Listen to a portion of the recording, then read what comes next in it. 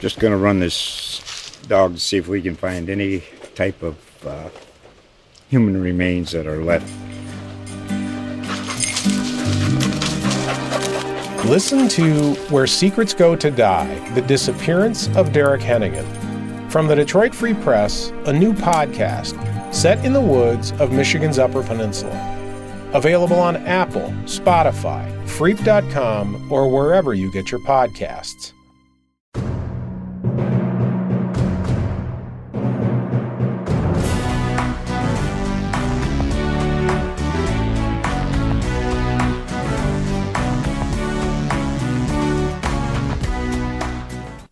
Hello, and welcome to Spartan Speak, a podcast from the Lansing State Journal and Detroit Free Press focused on Michigan State sports. I'm Phil Friend, your host and sports writer for the LSJ. Joining me this week, as always, our LSJ sports columnist Graham Couch and Detroit Free Press beat writer Chris Solari. Let's check in with you first, Graham. How are you doing on this fine Thursday afternoon? I am well. Just put a burger in my stomach and feel like a new man, so I'm ready for this podcast. Where'd you get your burger from, or did you make it at home? Oh, no, it was a Red Robin burger. How much money do they owe us for that mention? I'll bill them. $20 and free burgers for all. Yes, yeah. Exactly. Chris, how about you? You know, living the dream, baby.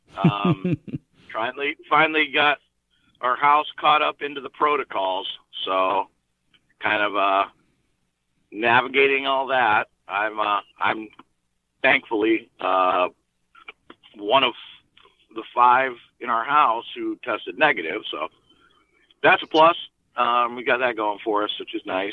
But a whole lot of other things that we're trying to navigate and deal with, but everyone's doing okay, so that's the plus side. I mean, as we were talking about before we started recording here, the plight of families during COVID and school and everything is quite the entanglement. Oh yeah, and when you go through it, I will tell you, you can now understand why some of these teams are in such conundrums, if you will, because there's so many different and shifting protocols throughout this whole process now that, you know, what was true a month ago isn't true anymore. And, you know, the school systems have different rules and regulations, and, you know, the CDC guidelines have changed, and, you know, it just dealing with a house of 5, I can't imagine dealing with a roster of 15 or 110, you know, that's mind blowing now when you kind of go through it to think about it. Yeah. Well, Chris, I tried my best to ably fill in for you this week with okay results. You have done well. Thanks. Thank you, Chris. That's the positive. That's the positive boost I needed on my Thursday afternoon here. See, people think I don't need to apologize for you anymore. You're your own man. It's like that scene in Swingers. You know, shout out to Marty, by the way. Oh, all right, Peter, Marty, and Marty and Elaine. Yeah, it's like you know, he's all grown up. He's all grown up. That's how I feel about you. Swingers is my favorite movie of all time, but I will not bore everybody with quotes from a 27-year-old movie. But oh, don't say it that way, man. I know. That was big in college. Yes. And those folks around MSU can remember how big the swing dancing was at the Silver Dollar Saloon, which then became the Dollar, which then became a parking lot. Yeah. Example number 755. Why we are all men of a certain age on this podcast. Yes.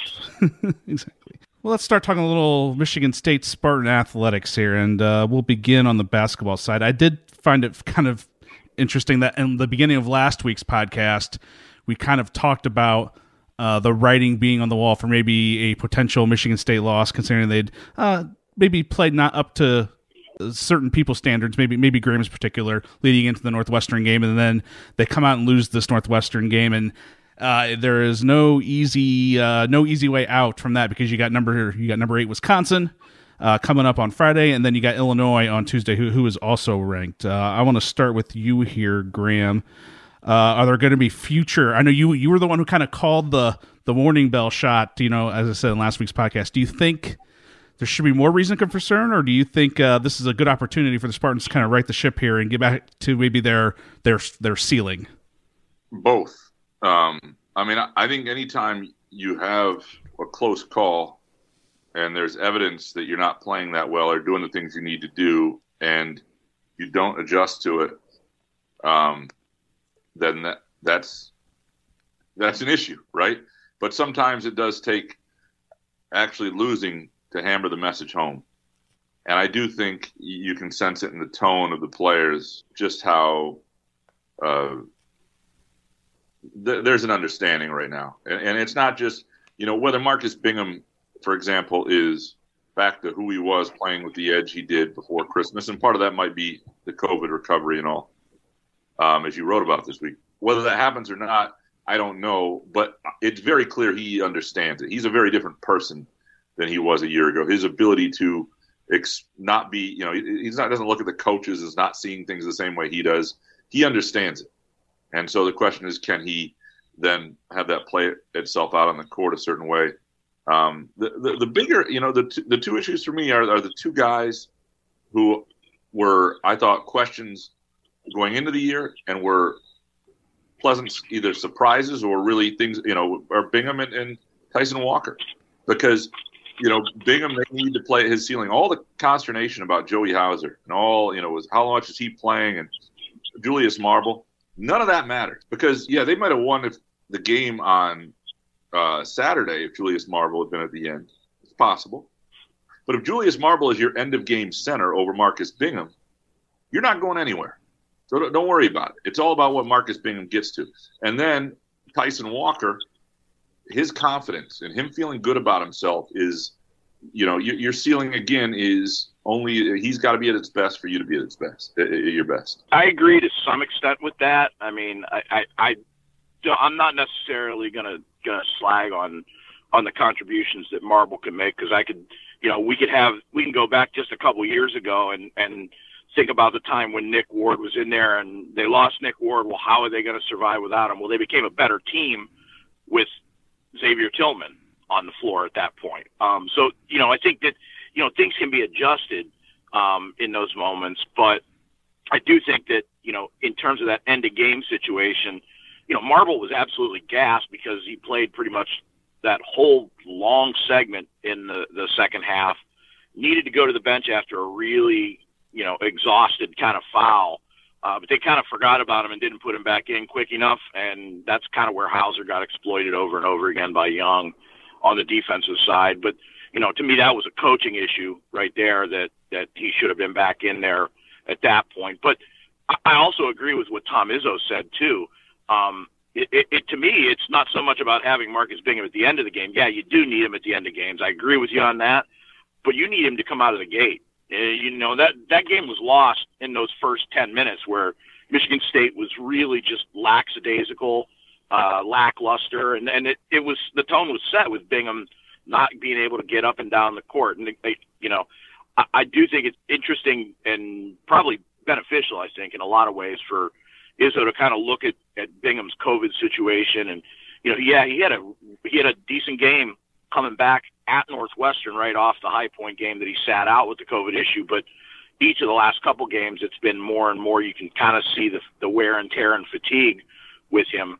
So, you got to treat the situation with kid gloves, not from the standpoint of, personality or ego or any of those things, but I think just from the physical standpoint, you want Bingham to not only be in there at the end of games, but also you want him to be in there later in the season, so you don't want to overexert him if he is having issues right now. So I think it's a really complicated loss, I think, in a lot of ways. But to me, you see what this team needs to be in terms of getting energy out of the gate, which I think at times they've struggled with. They probably shouldn't even have been in that situation to the end of the game where they were in such a close game and having to come back. If they come out of the gate at home with the intensity that they need. The one thing that I would, I remember the Nick Ward issue, and I totally get that, but like Tillman was the defensive player, like the rim protection right needs with Bingham is, and I agree, like offensively, there are days Marble is arguably the best option in there, but defensively, what Bingham is at his best is what gives you a chance. And especially since, this isn't a team with mega stars everywhere. It's with a lot of good players. I mean, you really need him to be, and frankly, we're going to find out real quick. It's not just I mean, they're going to play Illinois next Tuesday, and he'll be up against Kofi, and then they'll get Hunter Dickinson, who was a challenge for him, next Saturday, and so right away we're about to find out sort of can he rise to that level again, and he's shown it to this point. He's done a pretty good job when he's been tested in that manner. Yeah, and let me clarify that too, because it's not an apples to apples situation in talking about that situation with Ward and Tillman and this. I meant it more along the lines of Izzo adapts his coaching based on the personnel in those instances. And obviously when you have a rim eraser like Bingham, I mean, that's what Michigan State right now plays at its best. But if you have to go to a situation where Marble's the guy, you have to kind of overhaul and tinker with certain things. And maybe they needed a little bit of that in the second half of that game to kind of, if Bingham gets in foul trouble at some point, or if he has an extended, illness or injury situation and you need to go with Marble, I think there are some benefits to having played without him in that game that both the players and Izzo needed to kind of figure out a little bit of what they are if Bingham isn't there.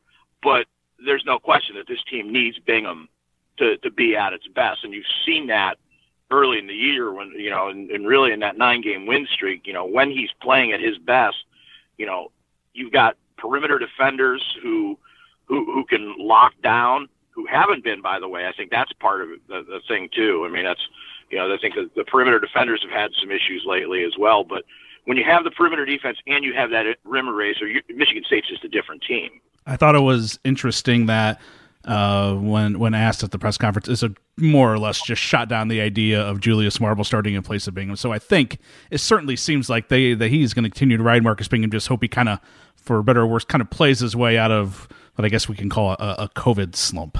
Yes and no. Like, I mean, the thing is, you can say, I mean, the problem is you only rode him for 12 minutes in the last game, so he's not really, I mean, they're starting him, but that's not really, he didn't play the final 10 minutes of the previous game, and he wasn't playing down the stretch in the last game. They need that to change, and they need, it'll be real. The turnover situation is interesting because, I don't want to say I disagree with Izzo in this sense, but I do wonder, I asked a question about whether at a certain point the overthinking of turnovers are become, where it's almost, paralysis by analysis, and you're almost worried too much about it to the point that it makes it worse. And he said, I don't care. Like, this is, you have to earn the freedom. And I get that and all. I do wonder if and there are some turnovers by like AJ Hoggard that are, you can see coming a mile away sometimes. But I do wonder, especially with Tyson Walker, you need that guy feeling good. And it can't be one turnover that pulls him from the, and I understand also that Izzo with those guys and with Bingham is playing the long game, the same way he did with Cassius Winston years ago. Like he does not, I mean, he played Tum Nairn in a game at Iowa, Cassius Winston's sophomore year down the stretch, and they lost a game to hold Cassius Winston accountable to the level he thought he needed to be held accountable to. And in the moment, I probably wouldn't have done that.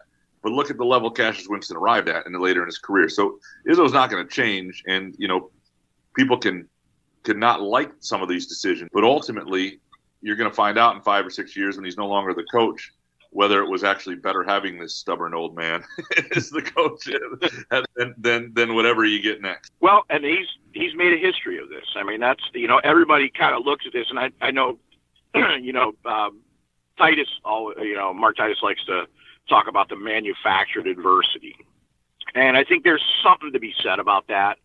In some ways, Izzo the other day, I thought he said, I absolutely hate to lose. Which I think, if you listen to that, you're like, well, then, you would have had Marble back on the court, or you would have put Bingham back on the court down the stretch. But what exactly is I hate to lose? If you lose a game in January, it builds you towards March. That's always been his MO. And, that's kind of his philosophy. And I think, maybe he brought it up again the other day, just kind of unprompted, back to the Wright State game back in the 99-2000 season when they won the national title. I think he sees that period of time that they played without Cleves and kind of dealt with that and then came back stronger. I think that's always going to be ingrained in him, and he's always going to see those moments, whether it be teaching moments like I think we saw against Northwestern, or injury moments like with Denzel Valentine a couple years back. I think he sees those moments as team-building exercises for February and March, quite honestly. And I you could say whether or not he's going to change or not, but that's his belief. And his belief structure has, over the years, proven pretty spot on. I mean, when you see some of those teams. So I think it's going to be fascinating to watch, to see how this team responds at Wisconsin, because I do think that, how quickly this lesson can be learned and how quickly this team can maybe, I don't want to say put the loss behind them, but I think it's less about putting the loss behind them and more about learning what he wants them to learn. And I think some of those guys being a little older can maybe do that a little quicker than some of the other teams that went into like 3, 4, 5 game funk. But we won't know until we see. There's a part of me that thinks it's going to take a couple more games, maybe, if at all, to kind of iron out the turnover issues here at this point. But then you think back to last year when they weren't as good as this year's team is, and then they beat 3 top 5 teams, in that stretch there to end the season. So maybe this is the point where everything starts clicking for those guys. It's being an athlete is just a weird thing sometimes in that regard. This is a different year, though, there have been years that you can compare to this in certain realms. There have been years where things have not come together early, and they've come together late and really late, much later than this. And there have been years where things were just great out of the gate. This was sort of in between there, because there was a while where they really found it, and I thought they were playing pretty well, and everything they were doing was sort of on the upswing. And they, I think with this team in particular, this was a team, and is a team that was. There were a lot of questions about. They had a lot of guys who both individually and collectively as a team needed to prove themselves, and they attacked the season that way.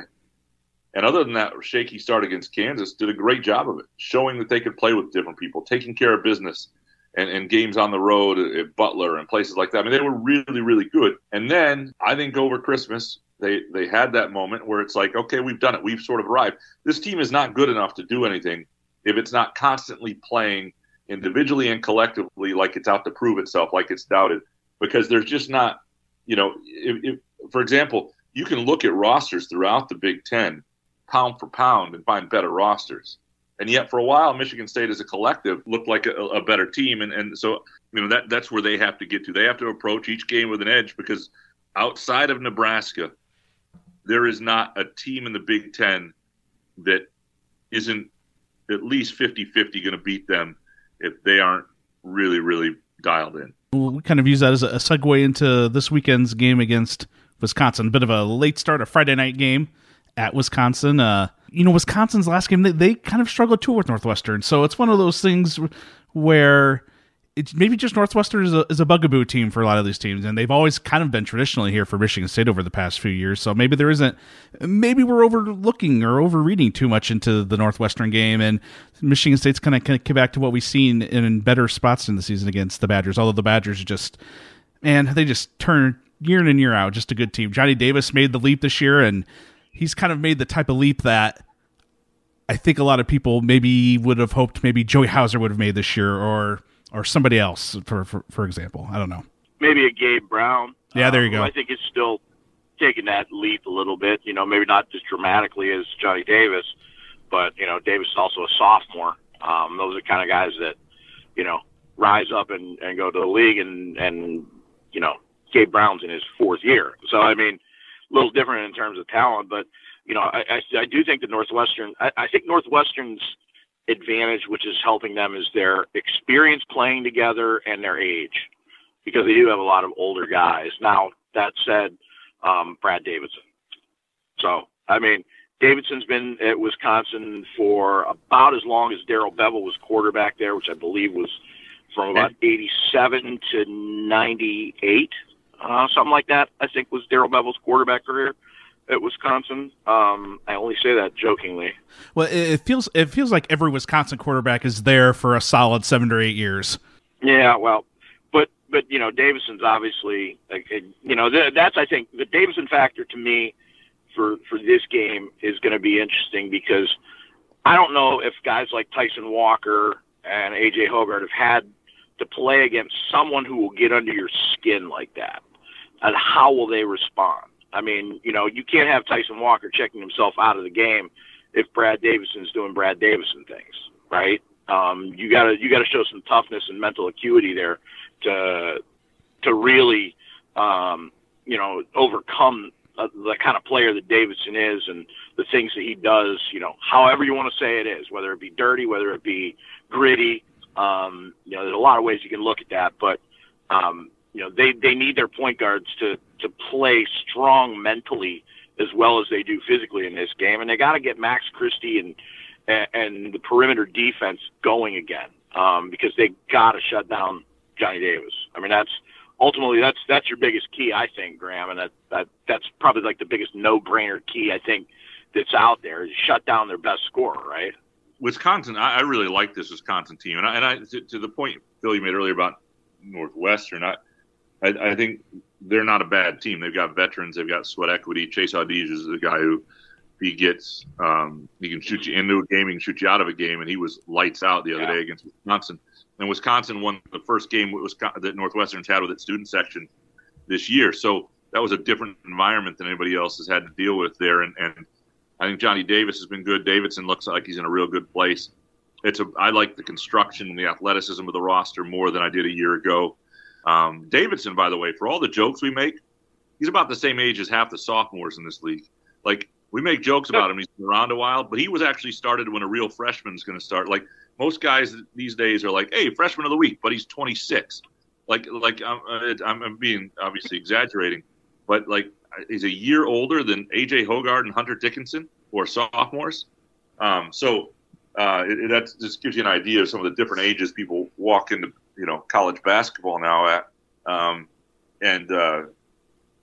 so, it's weird. He's one of those guys who I think annoyed people for a long time. And somehow, to me, his story has become more endearing. Maybe it's just knowing he wants to be a coach, and he looked at this level as wanting to play it out one more time. But, I think, look, Johnny Davis has become, you could see it a little last year as potential, along with, Keegan Murray over at Iowa, the two freshmen last year that you kind of went, And Davis is just, there's a competitiveness to him. There's an all-around completeness to his game.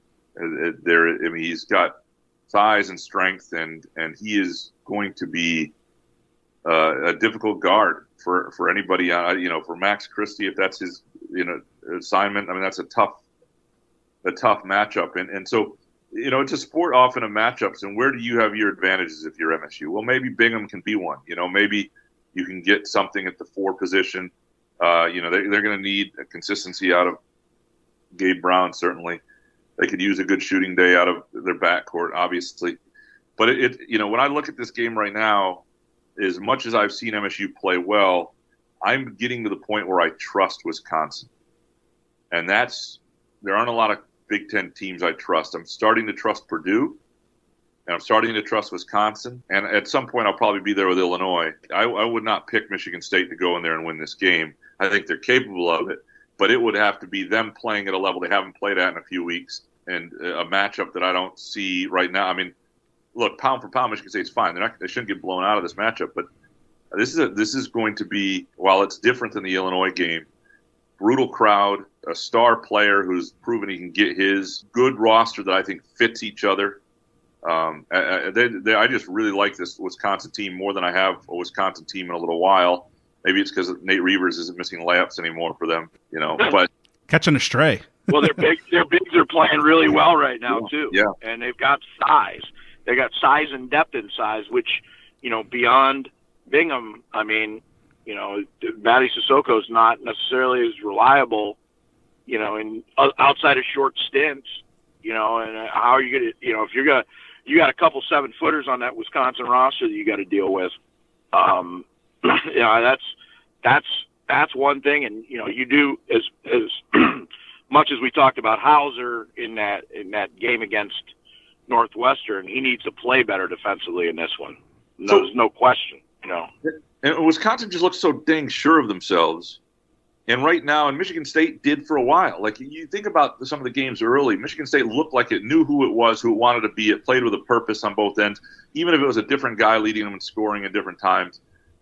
now there's a little bit of a lack of confidence. I think some of that's Walker, some of that's that the guys who were part of their identity early aren't playing as well. I think that's, and that probably reverberates to the rest of the team to some degree. But on offense, you sometimes look at Michigan State in the half court and go, I don't know that they know what they want to do here, and I didn't feel that way about this team for the first couple of months of the season that often. And so you don't want to be a team that they may find it quickly and they may be okay, but you don't want to be a team that lacks confidence walking into the Kohl Center and then walking into, Assembly Hall in Champaign or State Farm Arena, whatever it is. I mean, those are two places that are just can be wickedly unforgiving atmospheres. And these are the first true road games that MSU has played, to me, against good teams in tough atmospheres. Butler, average team at best, and they handled that atmosphere really well, and they showed some things. I'm curious. I want to see what happens to this team when the other team goes on a 9-2 run, and all of a sudden you're down 8. What's the response, and where does that go? And we really haven't seen that yet for this team this year. Yeah, I mean, we talked a lot about the turnovers already, but this is the game where the turnover numbers really stand out in terms of Michigan State leading the Big Ten in turnovers, while Wisconsin has turned the ball over the least in the Big Ten. So it would be a stunner if that didn't play a factor in this game one way or the other. And this is a tough stretch. I mean, you look at this schedule that's coming up. I mean, it doesn't do you any favors to lose that Northwestern game, because now you got to go at Wisconsin, at Illinois, back-to-back, then come back with Michigan, and you're on your road for your next two at Maryland and at Rutgers. And we've seen, we saw how tough it is to play that Rutgers team. Just ask Iowa. I mean, Michigan State loves to get out and run, and so does Iowa right now. And what happened? Heupel's team shut down the run game for Iowa, and that he'll do the same thing against Michigan State. And the RAC is a sneaky tough place to play when the students there, and when it's really a big game. And I don't know how many times Tom Izzo has said it this season that when Michigan, he talked about it this week about the Wisconsin game, that it's going to be the Super Bowl and Christmas all rolled into one. And I know Michigan State has that some years, but when they've got that high flying kind of team that's solidly in the top 10, but right now, I mean, that's what it's going to be like at Rutgers. I mean, that's what it's going to be like for Maryland. It's always like that at Maryland. So that's a real tough stretch right there. And then when you get done with that, then you got to come home and play Wisconsin and Indiana. So I mean, there's no gimmies in the course of the next month for Michigan State. That's for sure. Yeah, I don't think the rest of this year really, because Nebraska's done. They're done with Nebraska, and like going to Penn Still State. Have Penn State.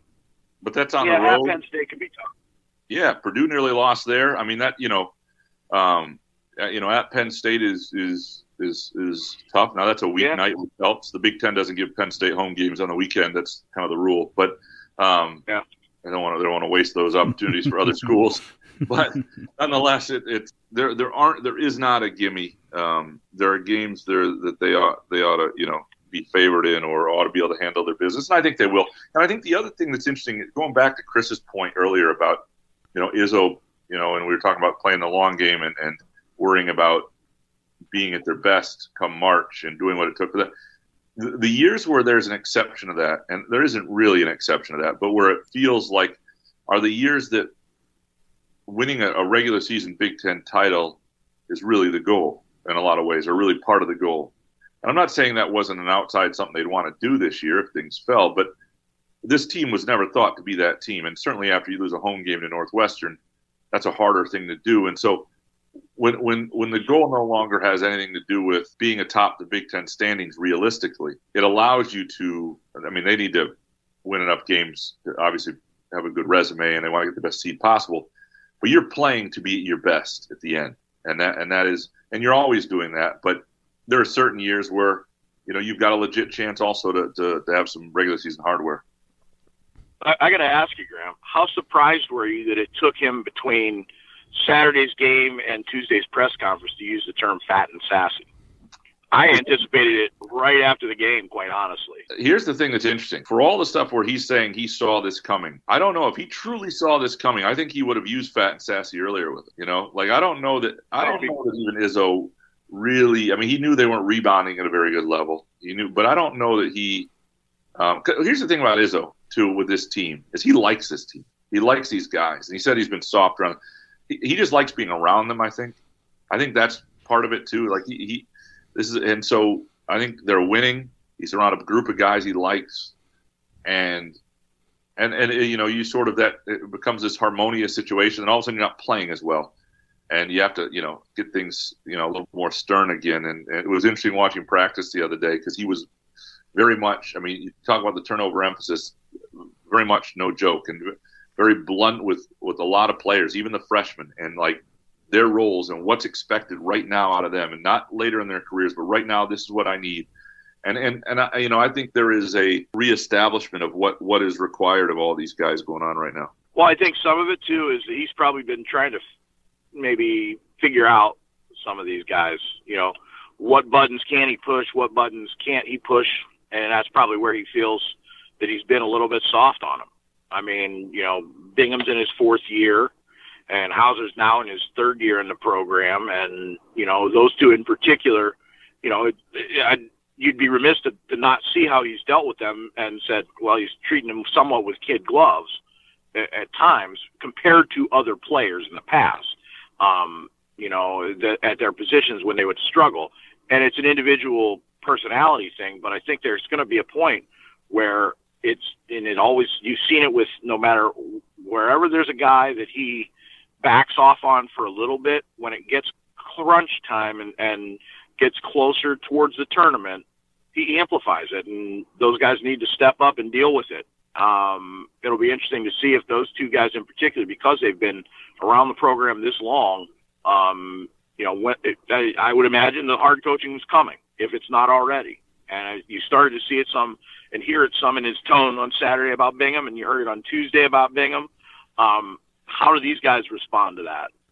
Because I do think that, you might have a little bit better of an option with Malik Hall if Hauser doesn't respond, but you don't have another option behind Bingham. So you need him. So it's going to be a fascinating watch for the next 2 months.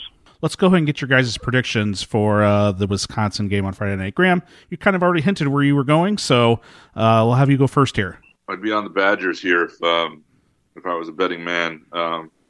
You're definitely not a betting man. A betting man. Yeah, I was going to say. Well, I wouldn't bet MSU, but I wouldn't bet that game. But I mean, it's not. Again, it's a stay. It would be a stay away for me actually, because I think MSU has shown that they can go into tough environments and play well, and I don't think they're going to be overwhelmed from a talent perspective. But we've got to see it. MSU's back in a prove it to me zone a little bit, and some of the faith that I had begun to have in Tyson Walker and Marcus Bingham has waned a little bit. So. Right now, I think Wisconsin's playing really well. I think they closed the game well against Northwestern. I think they're a good team, and I think they're going to win by. I would pick them by, 7-8 points, something like that, at home against MSU. Yeah, I was going to put it around 8 to 12, somewhere in that range. And let's face it, this is Michigan State's toughest test since the Baylor game, and. That was the third game in 3 games down in the Bahamas, and it was coming off what Izzo pointed to as being maybe their best performance in the Connecticut game, how they looked like a different team. Can they summon up the Connecticut kind of team? And really, for a half against Baylor, they were right there. I think it's going to be a lot different to do this on the road than it was in a neutral environment. And I think that this team's maybe about a month away from having a game like that where they can handle that kind of environment, or they use this to go down to Illinois and win. But I think right now I'd lean Wisconsin on this one. They're rolling a little bit right now. Yeah, well, I guess the Illinois game's probably going to happen before we record next as well. So do you think the Spartans pull one off out of these 2 games, or do you think it's going to be an 0-2 streak heading into Michigan, I believe, after that? I think it's an 0-2 streak. I think Illinois. I think right now those 2 teams are just playing better basketball than Michigan State, and they're on the road, and so picking them would be sort of absurd. The real thing that'll, get everybody panicked is if 0-2 becomes 0-3 if they lose that Saturday at home to Michigan. And Michigan, as you saw play against Maryland, and granted that's a home game, and Maryland's a struggling program right now in certain ways. A lot of instability in the coaching situation and whatnot, but that is a Michigan team that when you just watch them from a talent standpoint, MSU is not better than them. If you were to take 10 guys, and I think that's why MSU fans were upset that game was called when it was, is Michigan was not playing well. And it was like, and maybe they're still not playing great, but they were not playing well, and it was like, okay, Michigan State is, at the time, or appeared to be, you want to play that game if you're going to do it on the road. No, I don't think that game gets made up. But if you were to say out of the 10 starters, hey, you've got to pick 5, there'd be more, there'd be more Michigan guys on that list than Michigan State guys, I think. Maybe. That's a tough, well, maybe not. I'd have to go through. Might be evenly split. Yeah. Might be evenly split. 2.5 per. 2.5, yeah. Be some arguments. Actually, I don't know if I'd say that, but it depends how the Michigan State guys are playing. Like what Tyson Walker are you getting? The best of Tyson Walker. What Marcus Bingham are you getting? Right, and because the best of Marcus Bingham, has played really, really well this year at times. He's been an absolute force at times, and otherwise you'd say, well, that's obvious. You're taking Hunter Dickinson. But there were games Bingham was that good this year where you'd say you wouldn't necessarily. I mean, defensively was that impactful that you wouldn't necessarily make that choice. And can he get back to that place? But we'll have time to talk about that game before we get to that game. Well, let's move to football here. Talk a little transfer action. The Spartans have been busy in the portal over the past week. We'll start with the departure as Ma Nautaiote, who was a 4-star linebacker in the 2021 class. And the Spartans, also top-ranked recruit in that class, has decided to transfer. Personally, for me, that's a little surprising. I thought he saw enough action late in the year that it seemed like the coaching staff made it clear he was part of their future plans, but then you get 2 transfers in, and Aaron Brule and Jacoby Windman, who also play that position, and maybe he saw the writing on the wall. Maybe that playing time at the end of the year was not a harbinger of things to come, Chris. Yeah, I'm from a personal standpoint, I'm a little disappointed because we invested so much time and energy in learning to spell and pronounce his name. And I still screw it up every time. Yeah, but you know what? I mean, he looked good in the Peach Bowl. He had a couple big plays there. I think the Penn State game, he had a nice couple plays. So he's a guy that you looked at and you said, okay, you can see where he's going to be able to fit in his defense. Clearly there was a disconnect, and there's obviously, the kid could come back. I mean, there's no, we've seen it before where guys will go into the portal and come back. Connor Hayward, particular, but a lot of times it's not. I mean, usually there's some writing on the wall, and I think bringing in Brule, bringing in Windman, those 2 guys have a couple years of eligibility left. And if you want to start right away and you see that those 2 guys come in and Crouch is there and Halliday's a freshman All-American, and you only got 2 linebackers, yep. And there's there's nothing to me that says we're going to shift back to a 4-3 or a 3-4. I think the kid looks at it as a business decision, quite honestly, and I'm sure that Mel Tucker understands it from that perspective as well. And I do think the one thing that he's done in terms of this, that it might seem a surprise to us, but those kids, he's pretty much been in connection with those kids in terms of making those decisions.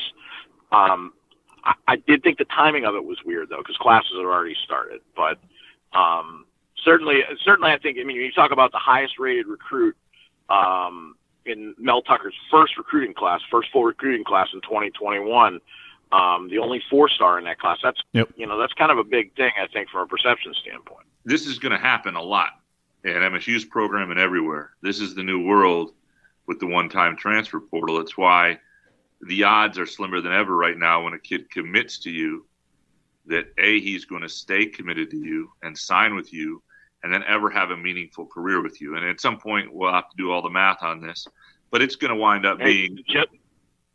Just ask USC about that, where Nautaiote was committed to until he flipped. Correct.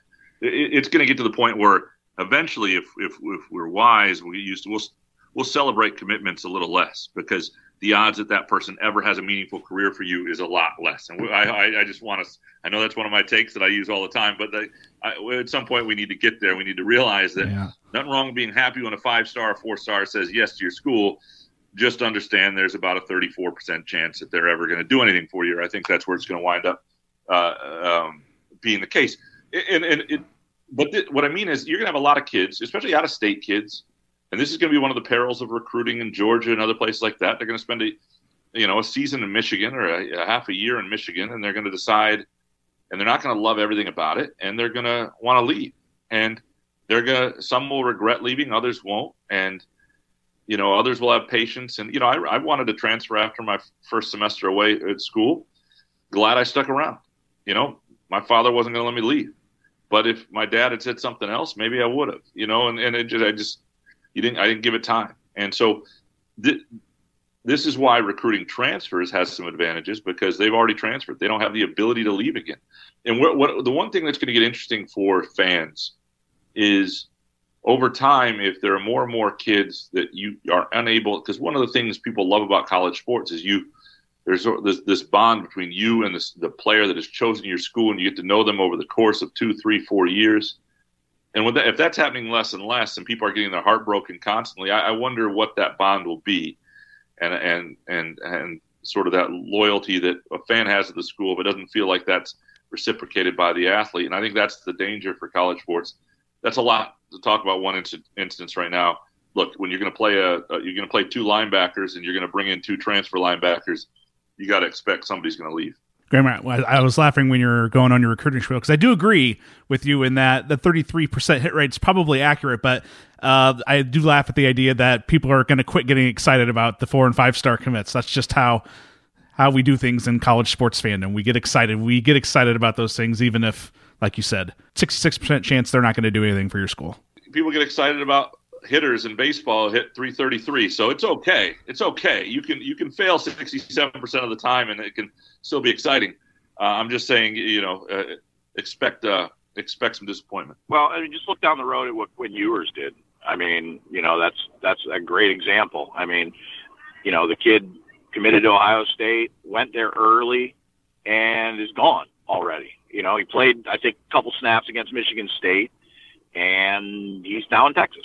So, that's kind of the nature of it. I mean, that's, you can't get overly attached to people at the front end, and you can't get overly negative when you lose on guys, because you could still get them at some other point in their career now. It's a little bit of a change in the dynamic in the recruit mix, because, you see people that would just kind of flip. Oh, he didn't want to be here. He didn't want to be there.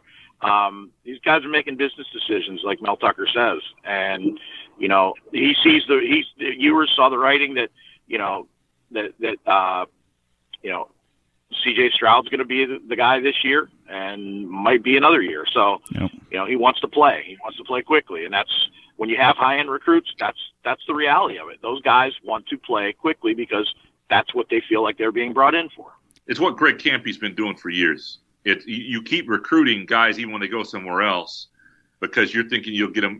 They're making a mistake right now, or we may want them later. You don't blow up relationships, because you may get them on the back, right, and you're recruiting them for their entire career. And the one point I'll make about Quinn Ewers is he did not leave early for another kid who was already, like, if he had played through a senior year, I'm not sure he would have been eligible in the state of Michigan. I don't know how old these kids are, but you cannot be 18 years old and go to college early. That's my only take on that. I know he left high school year early, but nobody says 2-time 6th grader Quinn Ewers or whatever the heck he was to get to that point. So you can't leave school early if you're already 18 years old. It's absolutely, it shouldn't be a thing.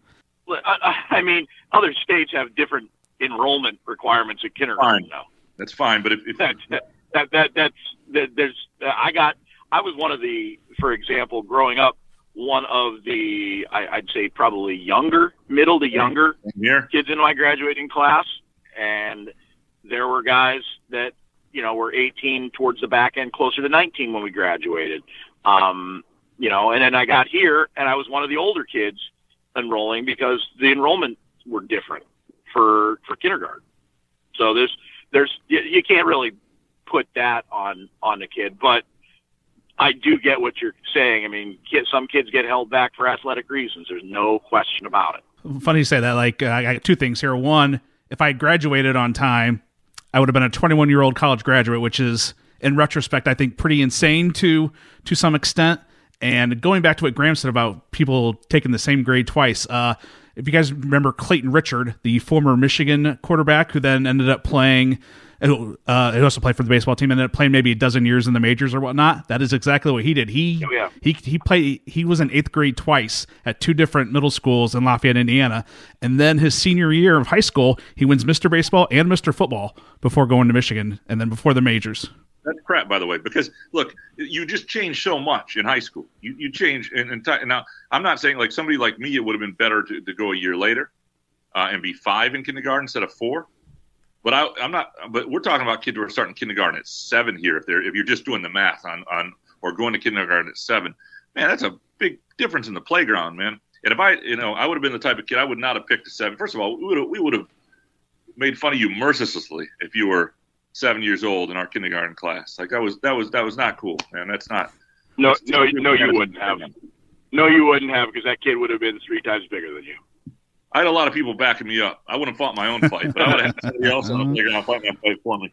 All right. We've gotten off track here. Let's get back here and get home here with an incoming transfer for the Spartans in defensive back Ameer Speed. Now this is a defensive back from Georgia. This is the second consecutive year Tucker has brought in a defensive back from a national championship football team, and I think this guy played way more than Williams did at Alabama too. So this is a guy who played in all but 2 games this year, and I believe at least was on the field for 1 play in the national championship game versus Alabama. So this is obviously a guy, who's played in the SEC, played in big games. Tucker thinks this is a guy that who can contribute right away for the Spartans, Chris. Yeah, and I think the interesting thing too is that Mel Tucker was there at Georgia when Speed was recruited, and Harlan Barnett was trying to recruit him to Florida State before he came back to Michigan State. So we talk about relationships. There's relationships that were already established. I think that's every bit as big as the talent that they bring in, because they need depth. I mean, you saw that this year with the number of injuries that they had once Kalen Gervin left, they were down. And I think that really cost them in that Purdue game when you had Williams hurt, when you had, Marquis Lowry hurt in that game, when you had, guys playing at, 60% maybe. You didn't have a healthy option to really kind of be a guy there. And I think he's one of those guys that, at 6'3" on the corner, that's what he wants. Big, long arm guys that are quick, good swivel. And he's a guy that's battle tested. The Williams thing at Alabama, I mean, he came in as a JUCO All-American and got hurt. It's a little bit different. And I think he really, by the end of the season, I think acclimated himself pretty well at the corner position. I mean, a lot of what teams were doing was over the middle, against the linebackers and the safeties in the pass game down the stretch. And I thought Williams played pretty well. So if you're able to get another guy in there, is he going to be a day one starter when he gets on campus? I mean, it'll play out. I think that there's some validity to that, but I liked what I saw from Lowry down the stretch. So he's going to have competition to get that starting job. Yeah, totally agree. I mean, I think at this point, you got to have depth. He's a guy who's played 4 years somewhere else at a very good school, obviously, but not really been a guy there who's been, a starter. But, he was good enough to get recruited there. He's obviously got talent. He obviously loves the sport enough to give it, one more go somewhere. And those are, at this stage of the program, especially at that position, I think it's an important addition. All right. Any final thoughts before we sign off this week, guys? Well, we're getting closer to that second signing day in football. That's coming up in a few weeks, and I think there's still some guys that are out there that they already got a 2023 commit, a second 23 commit in the Riscano kid. Oh, yeah, I forgot about that. As Graham alluded to with this, the day after the kid commits to Michigan State, he gets another offer from Nebraska and is tweeting it out. That's the nature of it. I mean, guys are going to commit now, but you're constantly recruiting those guys. You're constantly recruiting guys on your own roster, whether they're going to stay or go. CJ Hayes landed at Syracuse today, Thursday, as we record this. So a lot of movement, I think, in the portal, and I think there's going to probably be a couple other additions, maybe to the 22 class, come that extra signing day. It's interesting, and it's an important offseason. It's an interesting one to see how they're able to. The iron is hot right now, right? How much can they strike while the iron's hot? And but yeah, the early commitments. There's a reason I say pledge and intends to come somewhere, because it is not a commitment if the next day you're tweeting out the offers from somewhere else, and a lot of people flip. I mean, it's just not, and that it's.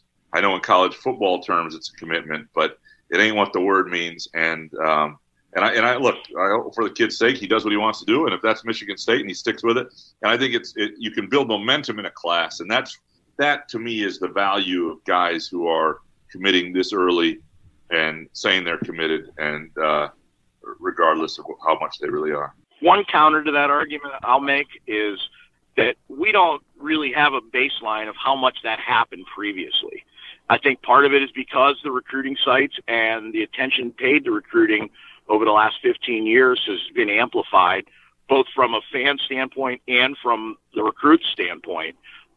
So, it goes back to the whole thing of, some guys don't love football X, Y, and Z now compared to then. Well, that's not true. I mean, it's more amplified because there are more avenues and outlets that focus on that now. To me, I think that, the same with coaches who may, if a guy gets hurt and they don't want to give him the scholarship, that's out there as well. Now, before maybe not as much. Maybe a guy would get on campus, was hurt, and, was quickly gone from the program the next spring and, written off to attrition. But, I don't necessarily know how much different per se it is. But certainly coaches are aware of it. And I think in particular because of the portal, there's other avenues now to kind of shore that up. It's a fascinating time in college sports, that's for sure. And the other thing is, from a Michigan State standpoint, is just that D'Antonio was such a counter to what's happening right now in terms of once you committed, you didn't take any more visits. That was the rule. So you just didn't see a lot of this stuff. And it's just MSU sort of joined the fray of what a lot of other places at the top have been doing for a long time. And it's just a different game and takes some getting used to. Thank you for joining us for this edition of Spartan Speak, a production of the Lansing State Journal, Detroit Free Press, and the USA Today Network. If you enjoy this podcast and the work surrounding it, please consider subscribing. You can follow our coverage at lsj.com, freep.com, and on Twitter at Graham_Couch, at Chris Solari, at Phil_Friend, and at LSJ Green White. Thanks for listening.